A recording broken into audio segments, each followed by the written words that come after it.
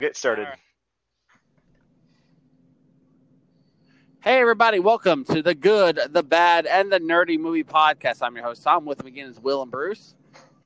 Hello. Howdy, sailor.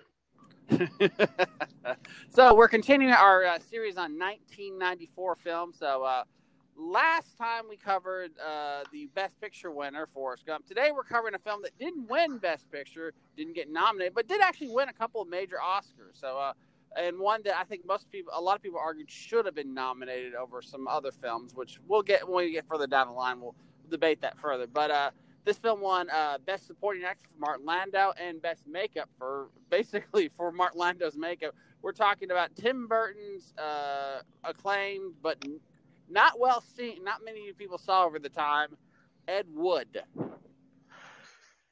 Yeah, so a little background from me. I hadn't seen this until I watched it for this podcast, and I actually found it a little hard to watch. Actually, I found it a lot hard to watch. I'll be perfectly honest. I may have missed some bits because I was constantly in and out of this film, watching a little bits in here and there, because it's... Anyway, I don't want to talk about why I bounced off this film pretty freaking hard, because I really, really wanted to like this film so much. It has everything.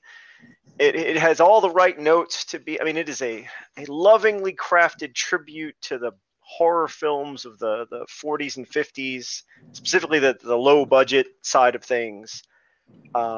It's, got atmosphere, it's got mood, it's got tone. And that tone just hurts me every time I watch parts of this film. Yeah, I don't think, interestingly enough, like the way I would put it is the unless you happen to be someone who really, is in the film tradition, and you're interested in the topic of Ed Wood's material, and or you're just go to those MST3K revivals or things like that. If you're here, this is for you, because it was done, to your point, lovingly, with craftsmanship, and beautifully done. I mean, this is a finely made film, and I don't think that can be argued. It's, beautiful. It is beautifully shot. I even recognize some of the shots they were stealing from various things, having just seen them on television, in parody with Abbott and Costello versus the vampire. You will note that the underlit shots, the shadows loom tall, and all of this stuff. Black and white filmmaking. It absolutely had to be black and white. So I totally see it, and in this one rare instance, well, I'm with you 100%. On the other hand, I don't care about old horror films personally. I don't like horror as a genre myself, generally. And I found that what you're left with as a story is a very earnest and sweet copy of Forrest Gump without the idiocy. Well, so it's just sort of like, I'm the sincerest little snowflake that ever wanted to make movies, and it's one note and it carries through the whole thing. There is a big difference here between Forrest Gump and this film, though, is that Forrest Gump, for all his idiocy, fails upward. Happens to succeed upward, right? Yeah, fair enough. Ed Wood's entire... This is, if I could sum this movie up in one thing, it's a man being relentlessly kicked in the balls, grinning the whole time, and basically saying, "Man, you could have done that so much better. Here's some advice." He is so earnest and so straightforward. And even the points where he's a little down about stuff, he's only down for a couple of seconds. Everything else is unrelenting optimism about how great this is and how wonderful things are and how wonderful the people he works with. The earnestness about the people he works with, who, let's put it this way. At this point in Bela Lugosi's career, most people did consider him a washed-up hack. Whether that's true or not is not for me to say. I can tell you that. Okay, so Bela Lugosi was already a washed-up hack by 1933. That's the frustrating. The people didn't realize his career was already in the toilet pretty much for most of the 30s and 40s. So after Dracula, it was very much downhill. So So by the time he gets with Ed, he's already in the at the bottom of his career. Right. And he already been there for a while. And Ed is just, especially in this film, and I know it's dramatized for entertainment's value, is just so relentlessly optimistic and just, I mean, he's going to make you love these things the way, I mean, I would love to see the world through this portrayal of Ed Wood's eyes, because everything has to be Hollywood glitzy in his world. Even the stuff that's bad, he can find something nice to say about it. But it's so hard for me to watch. So, and I'm the audience for this. I love bad movies. I enjoy them. I love them for what they are. I enjoy watching them through the Mystery Science Theater 3000 style of commentary. I love watching them with friends. I love drinking booze and watching these movies and laughing over the terrible special effects, but just really appreciating the sincerity that goes into many, many of these films. I mean, there is nothing better than watching a man reach for the stars and fall flat on his fucking face every fucking time and still somehow find a way to stand back up and shoot for that star once again. Yeah. It's a tribute to the fact he never got better. In fact, in many ways, he got worse, but also just didn't seem to realize, oh, I'm a bad director. I'm going to keep trying. Now, there's also the side of Ed, which we see constantly, is he is basically a huckster. He is constantly tricking people into paying for these films, which are terrible. It's just like he tells that that church, this movie will make a lot of money, and then you can make all your movies on the Bible. And he's getting all his friends to do stuff. Well, that's the thing. I don't think it's a con. I think he sincerely believes that this is the one that's going to do it. And he learned the self-promotion from the amazing Criswell, in this case portrayed by Jeffrey Jones, who does a great job. He gets the mannerisms almost perfectly. I love Bill Murray's character. I love Martin Landau is a joy to watch in almost anything, and he is absolutely nails it to the wall. He deserved the Oscar he got for this performance. As much as I didn't care for the film, I don't ever want to watch it again. I mean, other than maybe a scene or two, just to say, look at this scene, look how it was shot, look how amazing this was. Yeah. The people. There's details in this film that and I've seen this film 10, 12 times.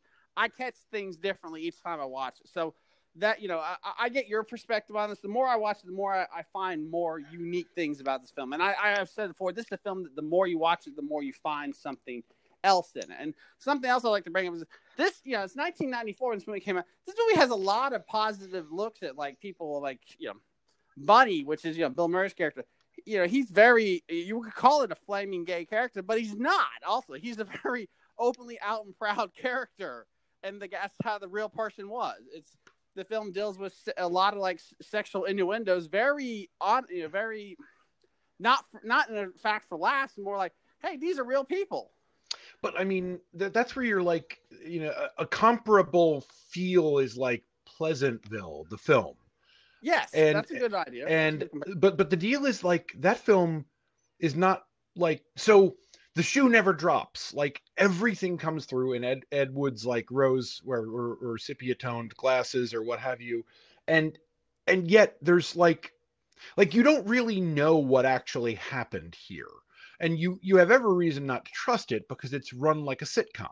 I mean, what exactly actually occurred that Ed was too high on life to notice? Was he meant to be drunk the whole? I guess maybe I am just too cynical and jaded a thing to watch this movie straight and not just be where's the twist? Where's the thing that's going to come up?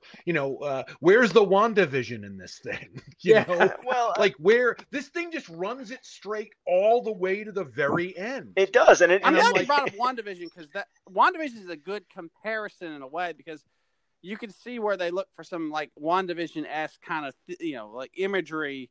I mean, where Ed Wood was, definitely a visual cue for WandaVision. For the early episodes, I mean, some of that is just that's how films were made in the 50s. This is how things were shot in the 50s. I mean, and there are some really great. This is a super quotable movie because no one gives a fuck about Bela is one of my favorite lines ever delivered on screen.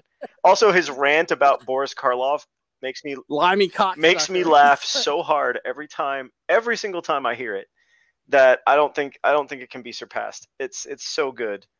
Yeah, and if you know anything about the rivalry between the two, it was weird because it was entirely all Bela. Boris had no ill will. Yeah, Boris didn't hate. He just it all stems from Bela Lugosi's jealousy over the career of Boris Karloff, which actually, he did think. Hold on one second. Sorry about that. I thought my mic was going to go out there for a second. So I apologize. But Karloff, he had a very successful career in a lot of different films. He did some leading roles. He portrayed the monster again. He did a few other things. He's done quite a bit. And poor Bela just got typecast so quickly. I mean, it's hard to be. And everyone forgets Bela Lugosi, Hungarian immigrant, didn't know English when he did Dracula. Like, the reason he has that learned it phonetically. Yeah, the reason he sounds the way he does in that film is because all his lines were learned phonetically, and so he just said that he didn't actually know a lot of what he was saying because he was just saying. Yeah, well, he'd played the part in Hungarian in Europe. You'll get a kick out of this, Bruce. Bela Lugosi was actually had to flee from Hungary because he'd been so deep into the unions of actors and socialism that he was considered an enemy of the state. I like him more now. Yep. And for those of you listening, if you've not heard of it, the podcast, you must remember this. They did a whole series called Bela and Boris, where the host Karina Long, where she's the wife of Ryan Johnson. She details the entire life stories of both of them. Where you find out like what everything went wrong with Bela Lugosi, where everything went up and down for Boris Karloff. It's a fascinating, great series. Like Patton Oswalt is the voice of Bela Lugosi in the podcast, and it's something to be worth listening to. And there's detail like a lot of people when it comes to Ed Wood, they have mixed opinions. Like in her podcast, she portrays him more of a is conning him and basically taking advantage of his desperation to get him to do these awful movies. Because the idea is he's too senile to really know what he's doing. Right. Yeah. I mean, that's sort of the thing. It's like playing it so Boy Scout. Is he helping or hurting? Yeah, playing it so Boy Scout squeaky safe. I get it. It's a love letter, but it was just so one note and relentlessly one note that it is very much a what do they call them when it's a very it's always a positive look. Hagiography. Thank you. Yes. Yeah. And then the other part of it is, and every character, while they're all clever set dressing, like they're all well played, like nothing happens in this except movies get made, and there's not even any tension. Like there's no dramatic arc in the whole film. Like I don't know, apart from being a beautiful, this is almost a wall hanging. Like this is a beautiful wall hanging of a film that you're meant to look at and enjoy just sort of rolling over you. And maybe it's a Blade Runner that way, where you're meant to hand wave all the other things because it's just there to evoke. And I get it, but it just I found it very thin. It was very thin to me. But I will say this, it's extraordinarily well done. Like, my standard of, did they get what they were going for here? Yes, they did. They killed it. They nailed it out of the park. It is the most Ed Woody of possible Ed Wood movies. I can't imagine saying to them, you could improve this by X, Y, or Z, knowing what they were shooting for. I just don't know what I'm meant to do with it. Yeah, it's a very tight script. If you've ever read the screenplay, the writers, they also went on to the same team. They did People versus Larry Flint and Man on the Moon. So they have a history of making these biopics about unusual people. And, admittedly, like in the People versus Larry Flint, though, there's antagonists. Like there's actual conflict. And there's also a narrative through line. This thing felt very bereft of conflict. It's a character piece. Yeah, conflict is simply basically Ed's delusions in some cases, and then when he and Sarah Jessica Parker's character Dolores breaks up, she's kind of trying to break this basically haze they all have that they think they're making good movies, and she's like, "You all are crazy, you're all fools," and it kind of hurt. You see, they're all feelings are hurt. But they kind of move on. Not in the. Again, I was wondering, how many of them are just there for the after party? That's it. Exactly. An actual film I'd love to see about this would be an exploration of that beatnickety, counterculturally, like that little slice of cheap Hollywood and all of the people who found in it refuge from the rest of the 50s. That's fascinating. Like the party sequence, I'm like, yeah, yeah. So like every gay person, in Hollywood could be there and be that way. You have, socialists and drug users and all the things that the 50s, beatnik culture would have had. And I'm like, and they're making money. They are making money. They're pulling money in somehow, and that's it. Like they get to live their little party happy life and Yeah. dance and be transvestites and have a great time. And I think it is just transvestitism, not transsexual. I don't know the differences. I'm not by any means well educated, but I thought the goal of this was it's just cross dressing, as it would have been said at the time. For certain characters, yes. I believe the character of Bunny says they're going to go to Mexico and get hormone treatment. But for Ed Wood specifically, as portrayed in this film, I believe it is just transvestism.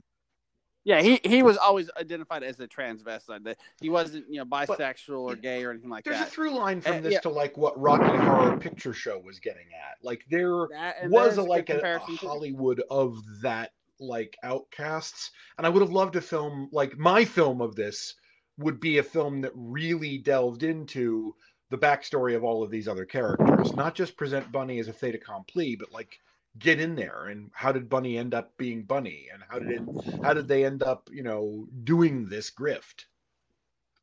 Yeah, and it's interesting enough, Bill Murray spent time with the real Bunny because he was Bunny was still very much alive in like 1993 when they were about to start making this film, and they had a very apparently cordial relationship, which as stories, Bill Murray tends to be temperamental about some of his roles, but this was one of the parts that he felt like he really became a different character actor because he was tired of playing leading roles. He wanted to be this weird character actor, and doing this film kind of helped get him on that path that he was going for, which is how he is now. He tends to play more unusual or like secondary roles instead of being the lead. And another thing I thought was interesting, this film and I sent the link to Bruce before to watch. There's a documentary that came out in like 82 called It Came from Hollywood, which predates this, where Bill Murray actually and Dan Aykroyd discussed Ed Wood because he had in the late 70s, after he had died, there was this weird revival of his work in a very ironic, just like Rocky Horror was, in that people would go watch it just to make fun of it. I mean, there's the famous Seinfeld episode, which came out the year before this, where they were waiting at a restaurant to go after they ate. They were going to go see Plan 9 from Outer Space. The Plan 9 was declared the worst movie of all time in the late 70s by Michael Medved, the conservative writer who was also a film critic. And it kind of developed this crazy cult of being the worst movie. You got to see how bad it is. Now, Will and I have actually once in our sci-fi club in college watched it. Oh, yes. And it's bad. Like, but it's so, like, it's bad in an amazingly... It's... Yeah.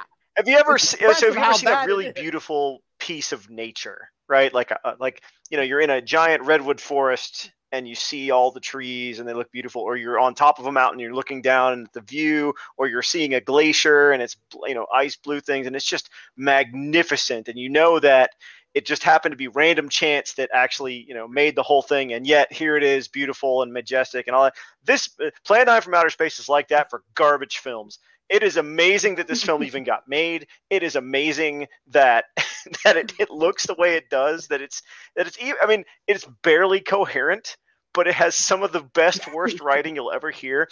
Like, you stupid humans and you stupid. It's the word stupid is used like 20 times in a row in a single rant, and it's amazing. And I recommend everybody watch this because is it the worst movie of all time? I don't think it is anymore.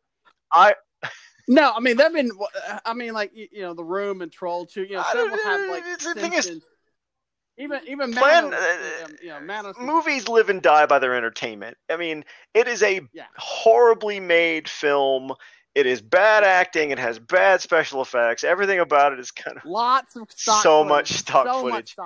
It's not a good movie. But the fact that it was made in 5 days? I mean, it was it was shot over 5 days with one, maybe two takes, and like one of the actresses of Vampira, like one of the requirements to be in the film was she couldn't have any lines because she didn't want to memorize them. And he's like, "Yeah, we'll go with it. It's She also fine." really didn't want to be It's like, in the movie. it's like, "Yeah, we'll go with it. It's fine." And it's just Tor Johnson, who has a terrible voice, was the main actor. I'll give it up for Tor Johnson. I think he did a lot in a time when, I mean, he did a lot with the little he had. And George the Animal Steel, by the way, portrays him in the Ed Wood movie, and I think he does a great job. Oh, exactly. George had retired from like basically wrestling when he got this film, and in the process, because the movie kind of had a cult following, they brought him back to WWF in like the 97 and 98 for a run. So yeah, I mean, and do you guys know the story of what George the Animal Steel's career was before he became a wrestler? I do not. He was a high school math teacher by day, and at night he would go do wrestling shows, and on the weekends he would be George the Animal Steel, pro wrestler, and by Monday morning he'd be teaching math in Detroit. That's fascinating. There's a movie we should do the George the Animal Steel, the story, the man, the myth, the math teacher. I mean, God, the hairy man, the back hair. It's fine. But this movie might as well be rose-colored glasses. The movie. Yeah, I'm just gonna say, like, it's more fun to talk about this movie than it is to watch. Oh, absolutely. Like, it's and that's well, fair. one of the things. So here's the thing. One of the things that I absolutely detest in films is cringe. Right? Super cringy scenes that just go on and on and on. Like, so you guys have seen Napoleon Dynamite? Oh yeah, hate it. I knew better. Okay, so I sat through the entirety of Napoleon Dynamite. The second half of that film is some of the most brilliant comedic writing I have ever seen in a movie. The first half of that film is chewing broken glass. That is the and I only stuck it out because like a friend of mine had gotten it and she's like, I've been so excited to see this, and it was it was several of us together, so it wasn't just like a couple people, so we were trying to watch this, and I wanted to leave because it was bad and I hated it. And I was like, I can just get through this movie. It'll be fine. I've made them watch terrible films. I can sit through this one. And the second half of the film opens up into this miraculously hilarious comedy. But the first half is so much chewed glass, gravel, and pain that I never want to see that movie again, despite my praise for the second half.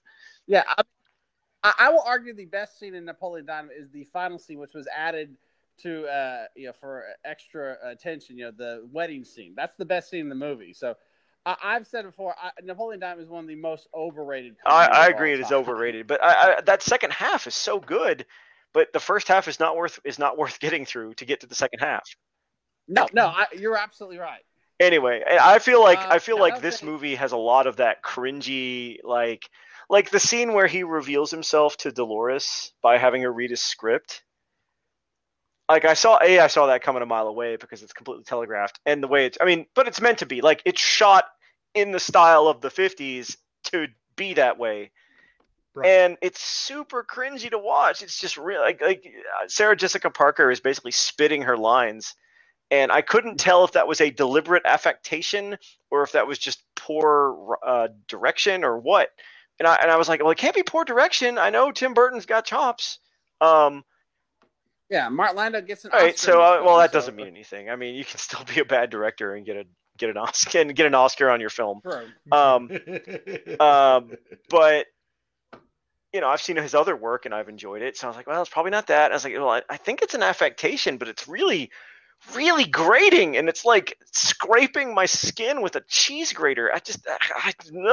And every scene is like that. I mean, the scene where he rants about Karloff, I was actually afraid of because I was like, oh, this is going to go really bad. Oh, they went in this direction. That's amazing. I love this part. But everything leading up to it is kind of, I was on pins and needles the whole movie, trying not to cringe, and half the time I would be rewarded for my perseverance by a scene that was actually funny or good or entertaining, and then the other half would just be, I'm just going to go cringe in the corner for 20 minutes while this plays out because I know where it's going, I know exactly how it's going to end, Yep, it absolutely did the thing I expected it to. God, that was painful. Yeah. Why did I sit through that? Well, that's the other thing is like I knew I knew of Plan 9. Like I know the broadest brush strokes of what Ed Wood was. Um, and yet I found the entire film so telegraphed. And again, maybe it's just the fact that the 50s language, while faithfully reproduced, is bad. The 50s cinematography and the language of film used in the 50s was bad, so that when you do it really, really faithfully, you make a bad movie. Like I don't know how else to explain it. Everything in it is No, just yawn, yawn, yawn. My God, can we get through this scene? It's all long, and the jokes don't land with any punch because you see them 5 miles before they get here. And, there's just the timing is terrible, and the dialogue is stilted. And I get it's all on purpose, but my God, it's tedious. but if you've seen bad movies from that time period, that's what they're kind of aping because. If you watch Mad Men, they don't talk like that at all. But Yeah. that's how they. It's how they acted in films. Which I will say, in the low budget. I've got a thing. Like, when did it stop being the "Hey there, Dame, what are you doing?" When did it stop being that and go to this? Like, what happened there? The in Hays 40s Code. to 50s? Hays Code, I believe. Is the the Hays Code was very controlling how dialogue was written. But when you got like Tennessee Williams and you got like the Actor Studio, which by the way, Mark Lando was one of the early members of the Actor Studio, which is kind of neat that he's in this. When they started bringing like realism, like Streetcar Named Desire and On the Waterfront, and also to an extent Orson Welles, when they brought these sort of like these heavier concepts, this peppy writing slowly started dying, and of course Hitchcock as well. Like you see movies before like Alfred Hitchcock and before say Marlon Brando hit the scene, then you get this peppiness, which is what Ed grew up watching. That's the other thing. You can find more about how Ed acts based on what films he's obsessed with. He's obsessed with Citizen Kane and Orson Welles, but he has no concept of how that works, and that's the beauty part of it. I like to compare it to Amadeus, in that you've got Salieri, who also has some talent, but nowhere near as talented as, say, other people. In fact, is kind of a hack in many ways. And then you got Ed, which is the same way. He's this hack.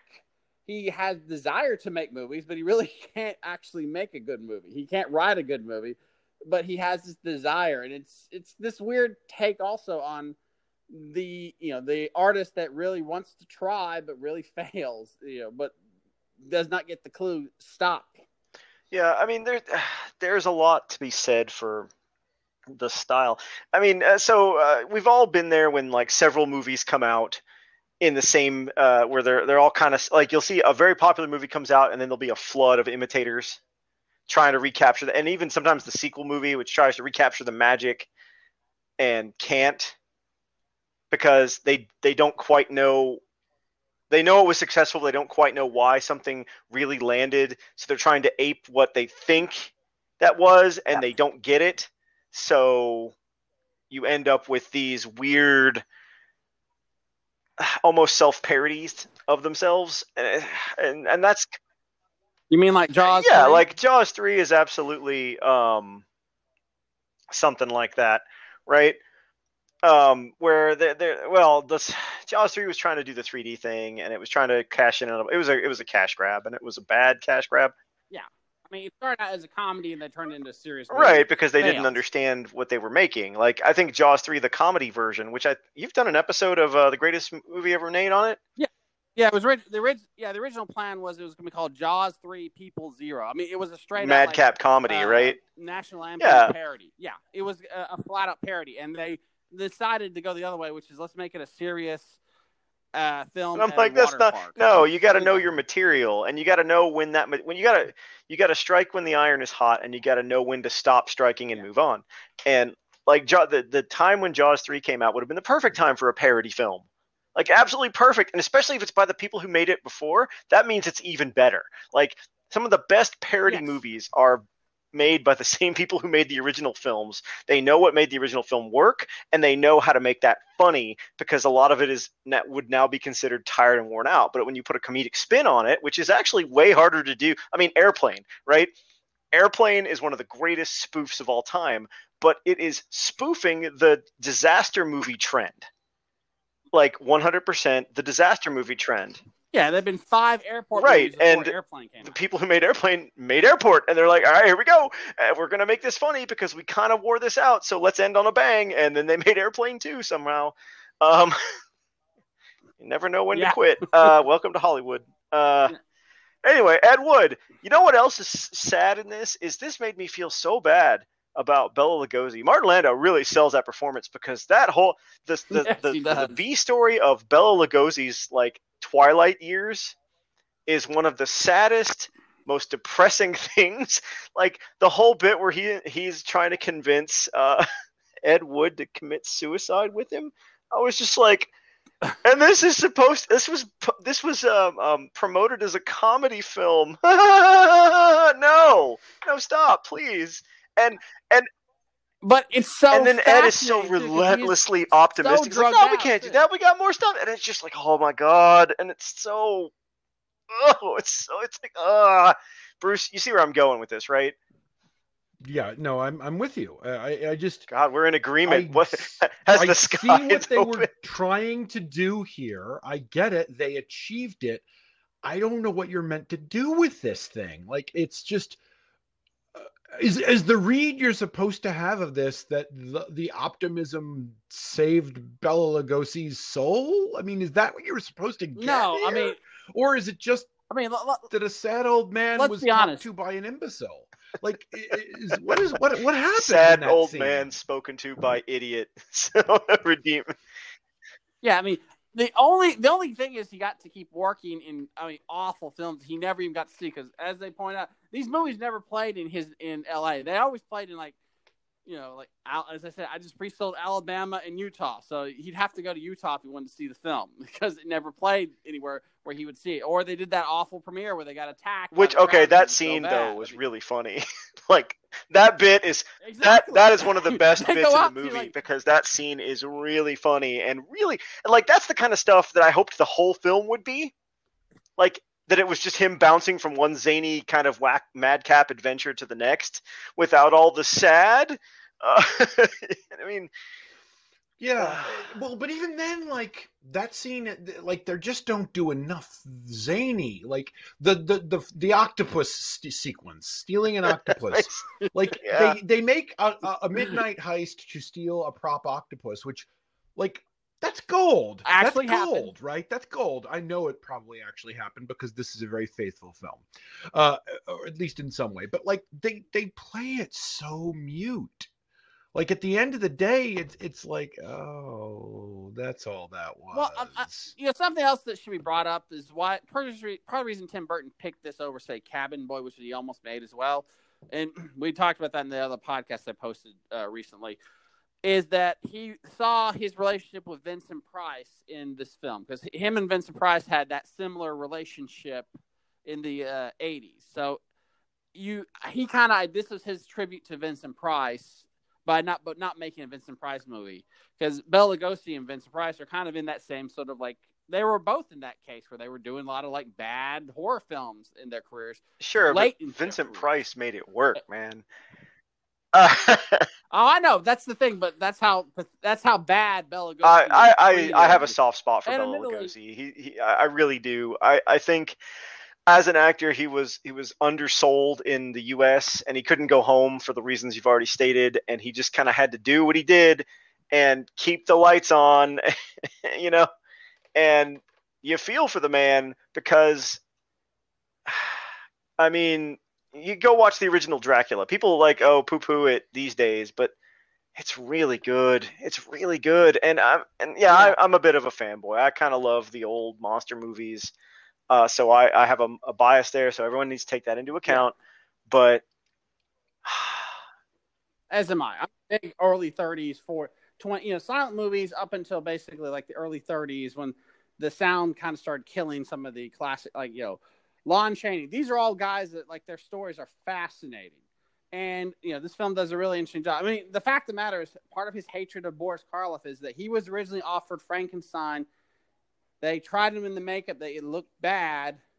They got Boris Karloff, not because he was a great actor, because the makeup fit him better.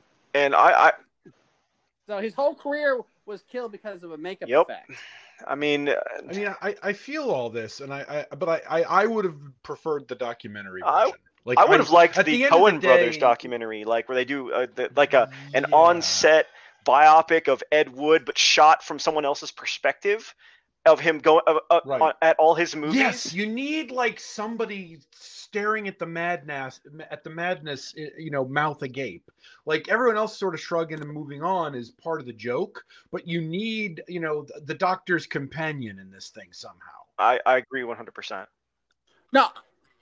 Yeah, I mean, that's the problem. Ed is the companion to Bela in a way. And that, that's what I also love about this film. It's kind of like, say, some John Carpenter films where you're constantly getting the concept twisted on you. It's such a unusual I know what film. I would have done with this is I would have invented a character, like a down on his heels contributor to Variety or something, and had this person assigned to find out what's going on with all these films or something like that, and just or chasing the Bela Lugosi rumors or something like that, trying to drum up his career. So I would have put a has-been in the press in the middle of this, Bonfire of the Vanities style, and then seen it through that lens, where you're able to compare and contrast with like how other films are done.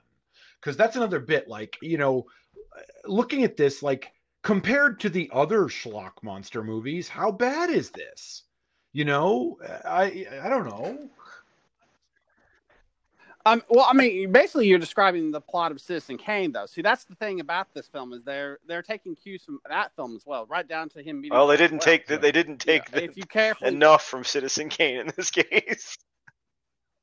No, but they take I know somebody compared some shots. There's some visual shots that Tim Burton borrowed from Citizen Kane for this film, but not in I'm doing a direct shot for shot, but like there's certain shadows and camera angles that were invented in Citizen Kane that he's using for this film. But I also give the credit. He's trying to show all these things. Just as the scene with Orson Welles. Orson Welles was also down on his dumps by this point. Like, makes really one masterpiece, and then his whole career is him trying to catch that.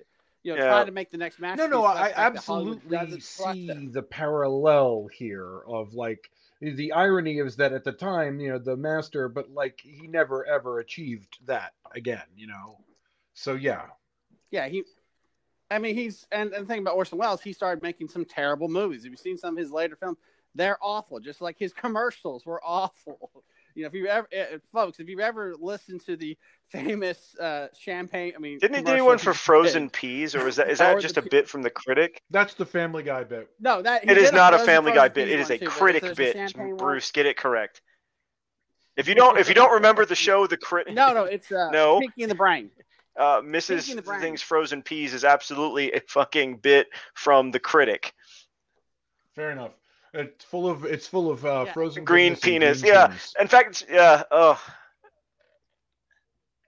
Yeah, they do it on Pinky and the Brain also, and the voice of the Brain is the same dude doing the voice of Orson Welles in this film, because it was just like he does the perfect Orson Welles. I mean, and again, I think they should have focused this film. If this film had been what it was marketed as. Because it's marketed as a madcap comedy biopic of Ed Wood, the man who made the worst films ever, right? If they, yep. Although they even stress that in the. If you've seen the trailers, you don't even get that. Johnny Depp is this crazy, weird director. He's so happy, and we haven't. I mean, his performance is actually really fun. It's fun to watch, except when it's not. Yeah, I would say this is the real beginning of him as a kind of Zane is unusual actor, because prior, even though Edward Scissorhands, he's not really doing a lot in that film. It's more like emoting. Like he said, he acted like he was a dog in that film. This one, he has said his two inspirations for Ed were Ronald Reagan and Casey Kasem. So he took Casey Kasem's way of talking and Ronald Reagan's kind of like just cheery attitude. See, I would have combined loved with it if, the like, if it had been sort of like an All in the Family gag of, like, whenever Ed enters frame and goes into a tirade of optimism, if you just heard a off camera to understand what happened there, you know, that would have been a nice little bit. There are a lot of ways you could have made this film, but Yeah, I mean- just the soul, like, I have to admit that the character of Ed Wood in this film is a brighter soul than I, because mine would have been crushed into powder and ground farther into the dust than by half the events that happen in this poor man's life in this film. Well, then Jesus. And that is why I signed into our podcast today with Life is Like a Box of Morphine, because this is a companion piece to Forrest Gump. It is. Yeah, and they only came out about 3 months apart. You know, this came out like, I think, late September, and Forrest Gump came out in the July. specific differences are the cinematography, while excellent in both, is very distinctively different, and in this film, the religious conservatives are not going to be pleased. And I love the fact that we have one of the best scenes in the movie. I've said is the baptism scene, because it's just so bizarre, but it actually happened. They're like, "Why are we in this pool?" Well, Tor Johnson can't fit in their baptism tub. Bill Murray says to Johnny Depp, like, "How did you get us to do this? Get baptized for a horror film? Because it's a science fiction." I mean, it's thriller. Right. No, that was actually a line that made there are one of the few that I didn't see coming, and there it got are parts me. of this that are hilarious. Like, there are parts of this movie that made me laugh really hard. But to get to them, I had to slog through so much. And if they had really focused on those scenes and just sort of stitched the movie together about his madcap, crazy adventures while making these films and being run out of the theater, which should have been the climax of the film, and that's where they should have ended it. And it just would, or like maybe with the marriage afterwards, skip a bunch of stuff and go to Vegas and just be like, oh no, we've run, let's go to Vegas. Just the madcap comedy was where this film shone, and everything in between is just relentlessly. It's like the universe says, oh, you're a happy person, let's try to murder that in your soul. And it's like, God, it's so hurtful and makes me sad inside, and I don't watch movies to be sad, Tom. I watch movies to be sad. I like Leaving Las Vegas, but I like a movie that's more thematically clear. Well, like, I mean, this movie is not The World is Pain. This movie is, here is a puppy, I'm gonna kick it. Yeah, well, actually, it's like, and our puppy's name is Ed Wood, and he's gonna get kicked repeatedly by all kinds of people, and the other malformed puppies around him are gonna try to cuddle him into happiness, and they will fail. And then the older puppy gets on morphine and dies. Anyway, it's fine. God, I went too far with the metaphor, guys. I did. It's okay. See, this is what I love about talking about this movie, though, because it is one of those films. There's so many unusual takes on this film. Once again, I think we all agree Martin Landau, nailed his performance of Bela Lugosi. He, in many ways, I think he kind of redefined what Bela Lugosi was for a whole generation. And we got to give the man credit. I mean, his career is such a fascinating one too. He'd spent decades kind of in B or C movie roles, or he was on the first season of Mission Impossible and got completely replaced by Leonard Nimoy. He's just one of those guys who bounced around Hollywood for decades, despite the fact he was this extremely talented actor, and spent more time teaching guys like Jack Nicholson how to act than having that big break until basically in the late 80s. And with this film, his career was completely revived. And I praise this performance. I love Johnny Depp in this film. I think I would say it's his second best performance of all time, but I think it's also the birth of him as a serious actor, because he's trying, even though it's such a crazy part, you have to have real chops to pull this off, because Ed is not someone you should like, but you really do kind of want him to succeed because he really pulls this earnest out of it. Yeah, I mean, he beats the pants off of Tom Hanks in this.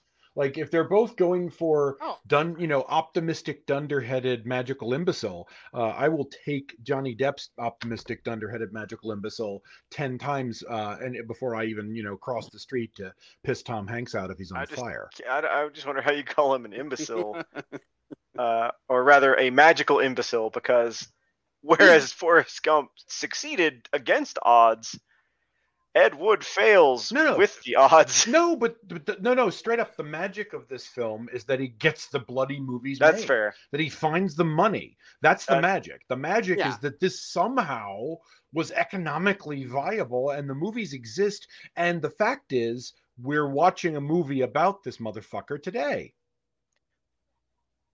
Yeah, and the fact, and it's interesting. These movies were also not destroyed. You can watch them; they are available to get. He movies wins. Lost in time. He unequivocally wins on his terms. Ed Wood won because he is remembered Now, as a filmmaker, and he made movies and they got done, and people know who he is. And they're even noteworthy movies that people will discuss. Yeah, you know what? I hate to that his peers look. I hate to say are this, more guys, talked but you about guys in are the right. movie. You guys I mean, completely turned my thinking around on this. And you're right. He did succeed, sort of. Task failed successfully. He won the flippin' lottery. I mean, there is nothing about this but that he succeeded beyond any reason. Like the truth of Ed Wood, like beyond not this version even, is that somehow Ed Wood, being utterly without the appropriate amount of talent to make movies, managed to secure a career in making movies in which he didn't have to like go become a dentist or something.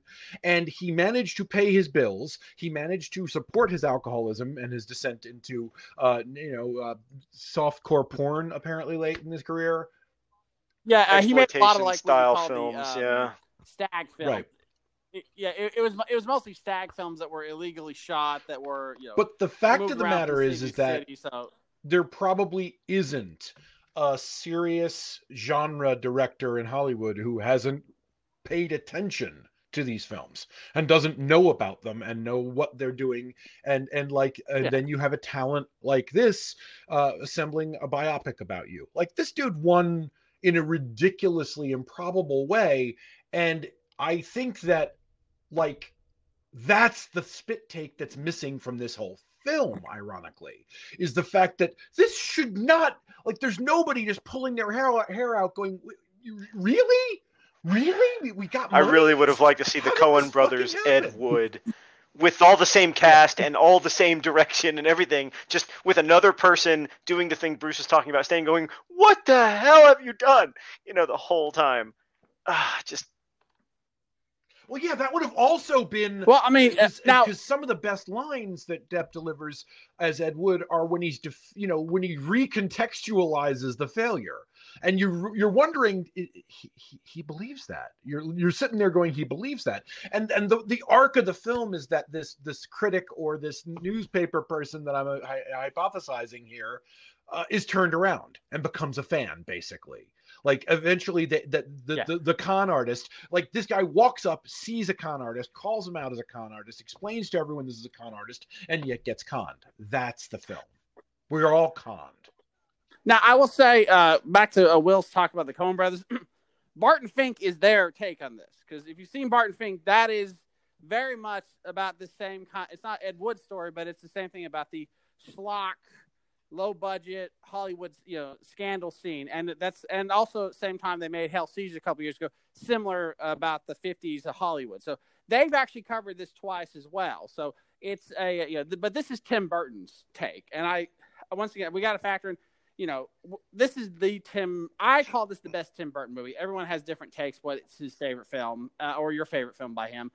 Bruce, what's your favorite Tim Burton? I don't really have one. I find Tim Burton kitschy. So maybe this is my favorite of his. I find his stuff is just a little too twee. Sleepy Hollow. And that's fine. Will, what about you? Everyone, that was their third collaboration. I really liked it. And Christina Ricci can fill out a corset. So, what a great film. Yeah. Yeah.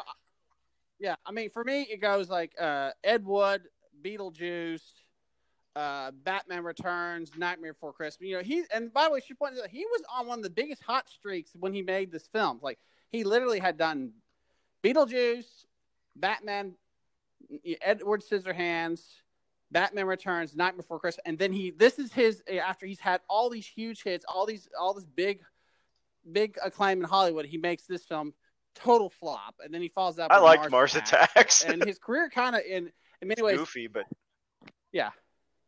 And Mars Attacks is in that. I mean, if you watch this and Mars, but Mars Attacks, Attacks drives me. Yeah, I don't like that one either because again, that one is too like you see everything coming in like there's no surprises in any of those things. Like that's where I will give him that. Like Edward Scissorhands, I had no idea where the fuck that was gonna go. It was just going to go somewhere weird, is all I knew, and it ended up going like all. It went very weird. But, I liked it, but at the same time, I was like, man, this movie is odd.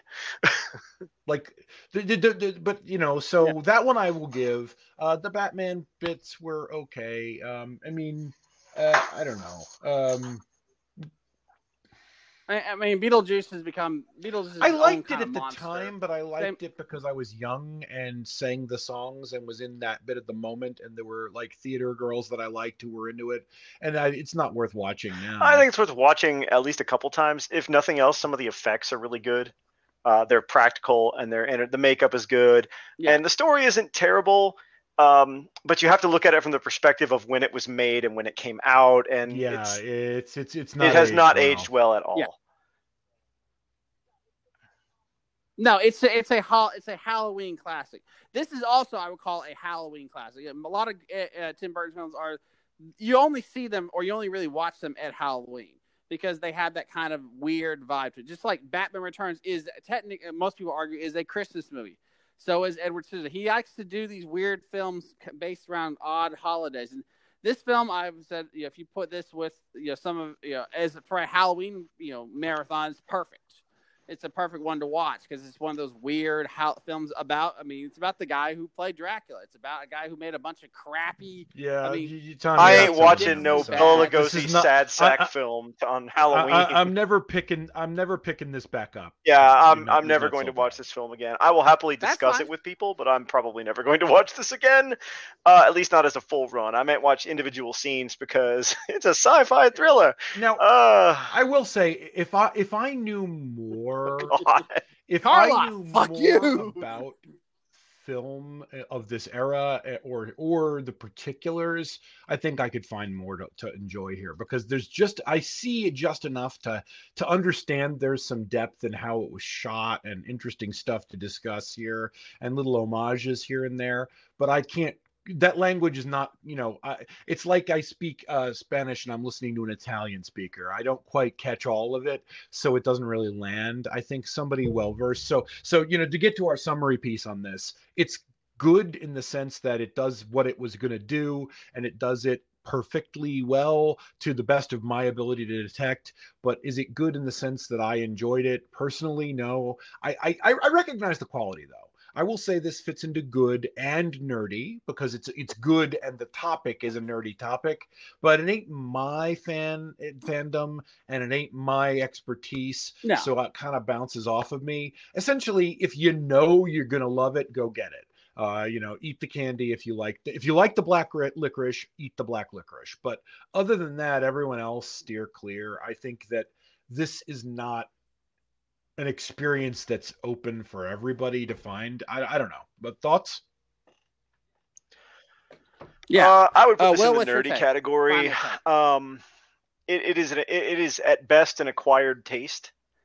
It is a well done, well shot, wonderful, loving tribute, well acted, loving tribute to the idea that even follow your dreams, even if it's not a good idea, as Hermes would say.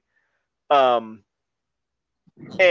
honestly, you just got to see some of these scenes to believe them. The characters are individually wacky. Honestly, I think Dolores is the most boring character in the film.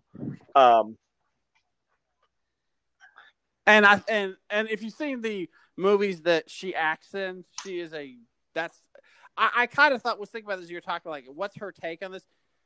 They're portraying how bad of an actress she was in Glen or Glenda. I mean, if you've seen Glen or Glenda, she's not a good actress. And I think that's part of Sarah Jessica Parker's take is she also doesn't belong. Yeah. Anyway, she's figured it out quickly. I think if you're a film buff, if you can speak the language fluently, you're going to get a lot more out of this film than I am. Yeah. And I speak that language to some degree.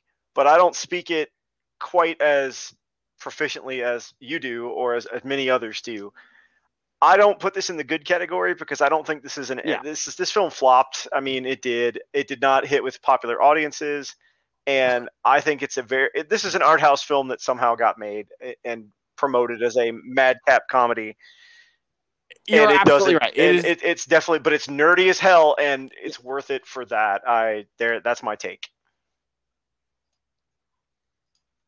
Yeah, I'm declaring this a nerdy film. For me, as I've said, this is my favorite Tim Burton film. I love this film, but like I said, I'm a big film nerd buff.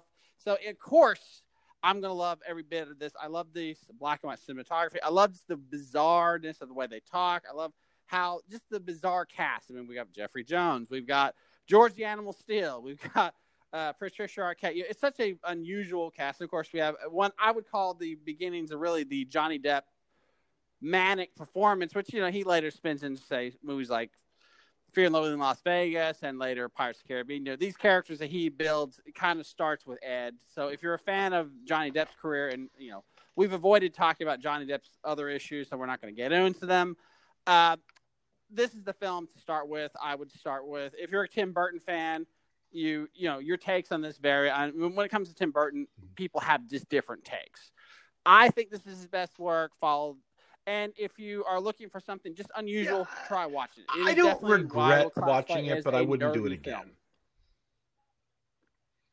And that's a good take. I mean, and here's the thing. You may get in your mind later, I want to rewatch this. Because, like I said, if you watch Plan 9, if you watch Bride of the Atom, if you watch Glenda, those are very low. You're going to be like, I will. I think I have Plan 9. I have a dentist appointment I should go to. No, Bruce, get yourself a fifth of whiskey and go watch some Plan 9 from Outer Space with some people, especially people who have no idea what it is, and you will laugh yourself silly. And that is one of the best experiences I ever had at my sci-fi club, was forcing young people to watch a movie older than they were, and in some cases older than their parents.